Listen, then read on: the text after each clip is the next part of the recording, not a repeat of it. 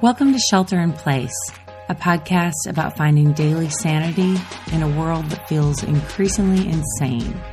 Coming to you from Oakland, California, I'm Laura Joyce Davis. Before I get started, I want to give a huge shout out to Alexis and Matt Iaconis at Brick and Mortar and Delta Wines. Even in these tough times, they've stepped up to be the first sponsor of Shelter in Place. I can personally vouch for both the quality of wines you'll receive and the integrity of this small local business, which needs your support to survive right now. When you order wine from brickandmortarwines.com or winesforchange.com, you can get 10% off your order by using the promo code SHELTER.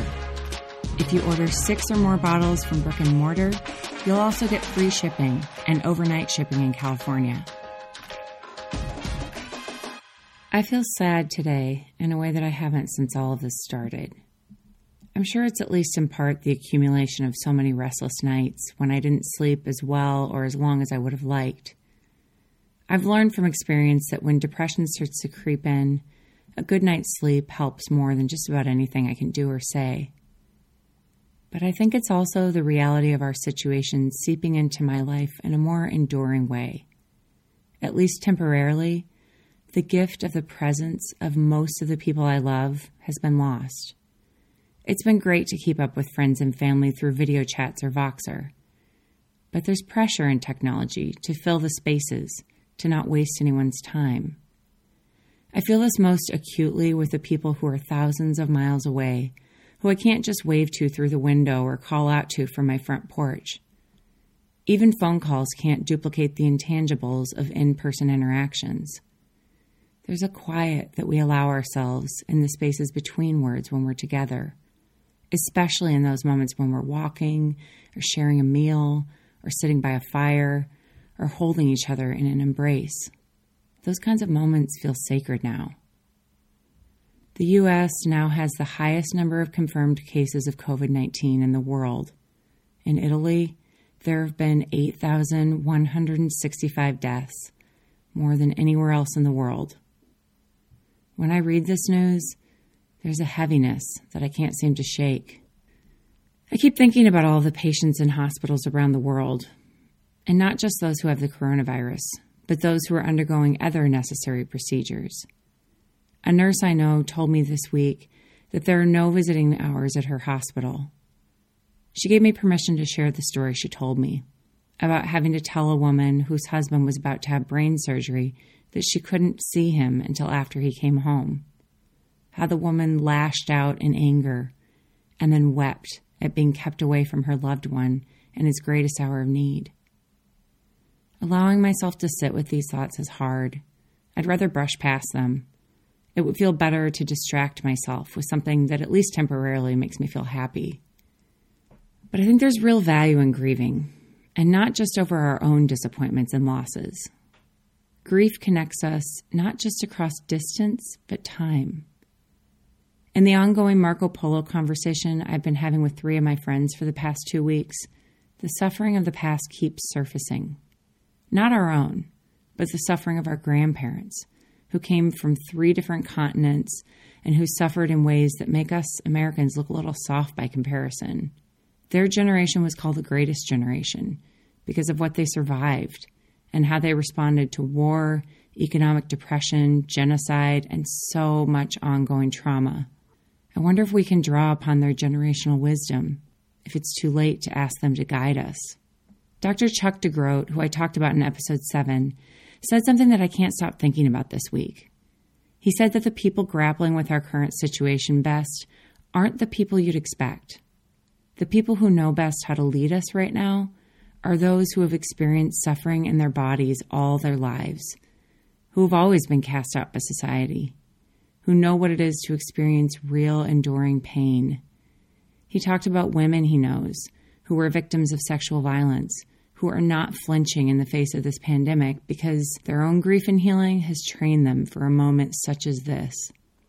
Last week, my friend Arthi sent me a wonderful piece by author Pavitra Mehta about her experience of caring for her husband who was undergoing treatment for an acute form of bone marrow suppression.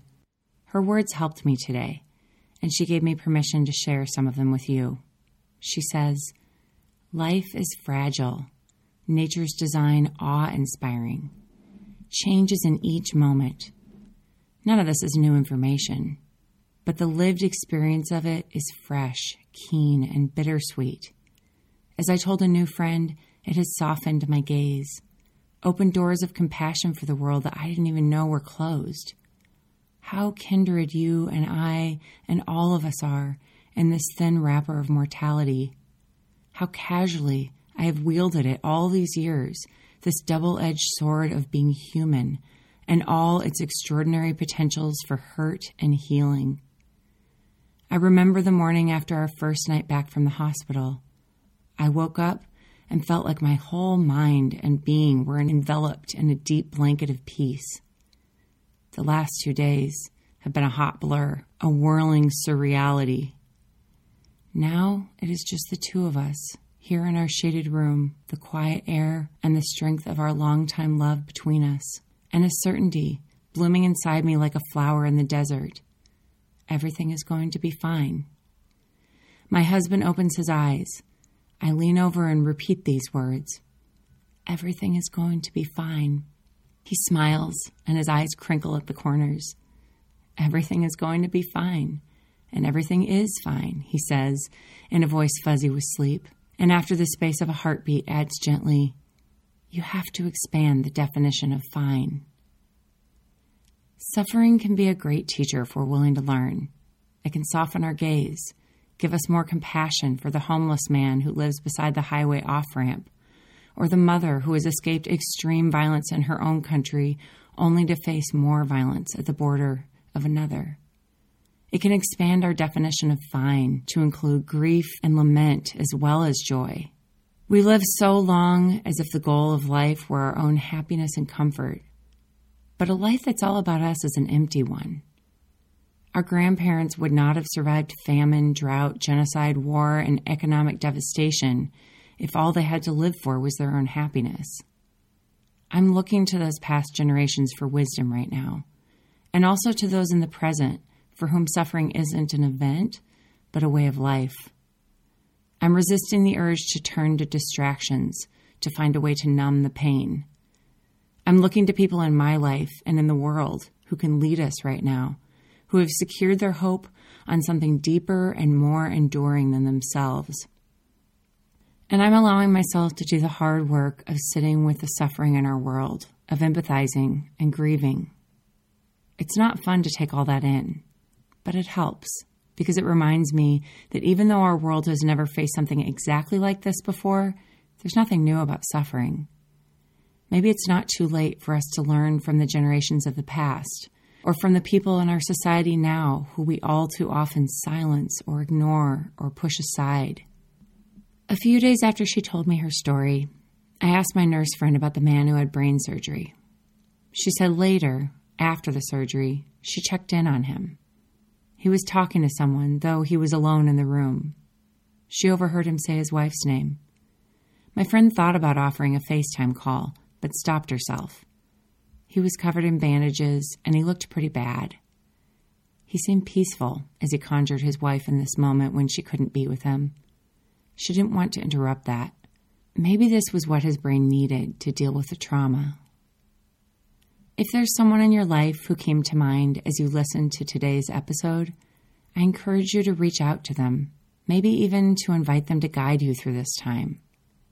This is a chance for us to look for leaders in unlikely places, in hospice, in addiction recovery houses, in homeless encampments, even in prisons.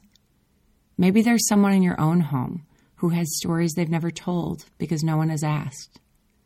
Maybe we can finally honor the daily suffering they've endured and invite them to teach us about the ways they've learned to live in and yet not be defeated by suffering. The piece I read from today is called The Privilege of Living, and it was published in Parabola.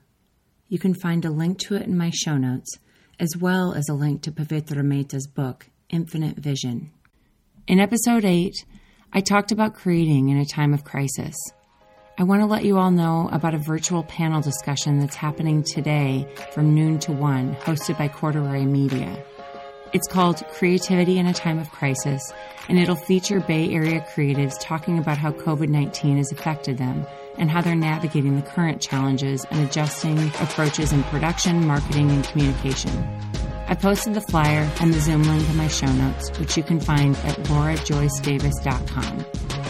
If you've enjoyed today's episode of Shelter in Place, I would love it if you could rate it and review it wherever you listen, share it with a friend, and subscribe. The Shelter in Place music was composed by Chase Horseman at Reactor Productions, and the Shelter in Place artwork was created by Sarah Edgell. As always, you can find links to the things I mentioned in each episode in my show notes at laurajoycedavis.com. Until tomorrow, this is Shelter in Place. I'm Laura Joyce Davis.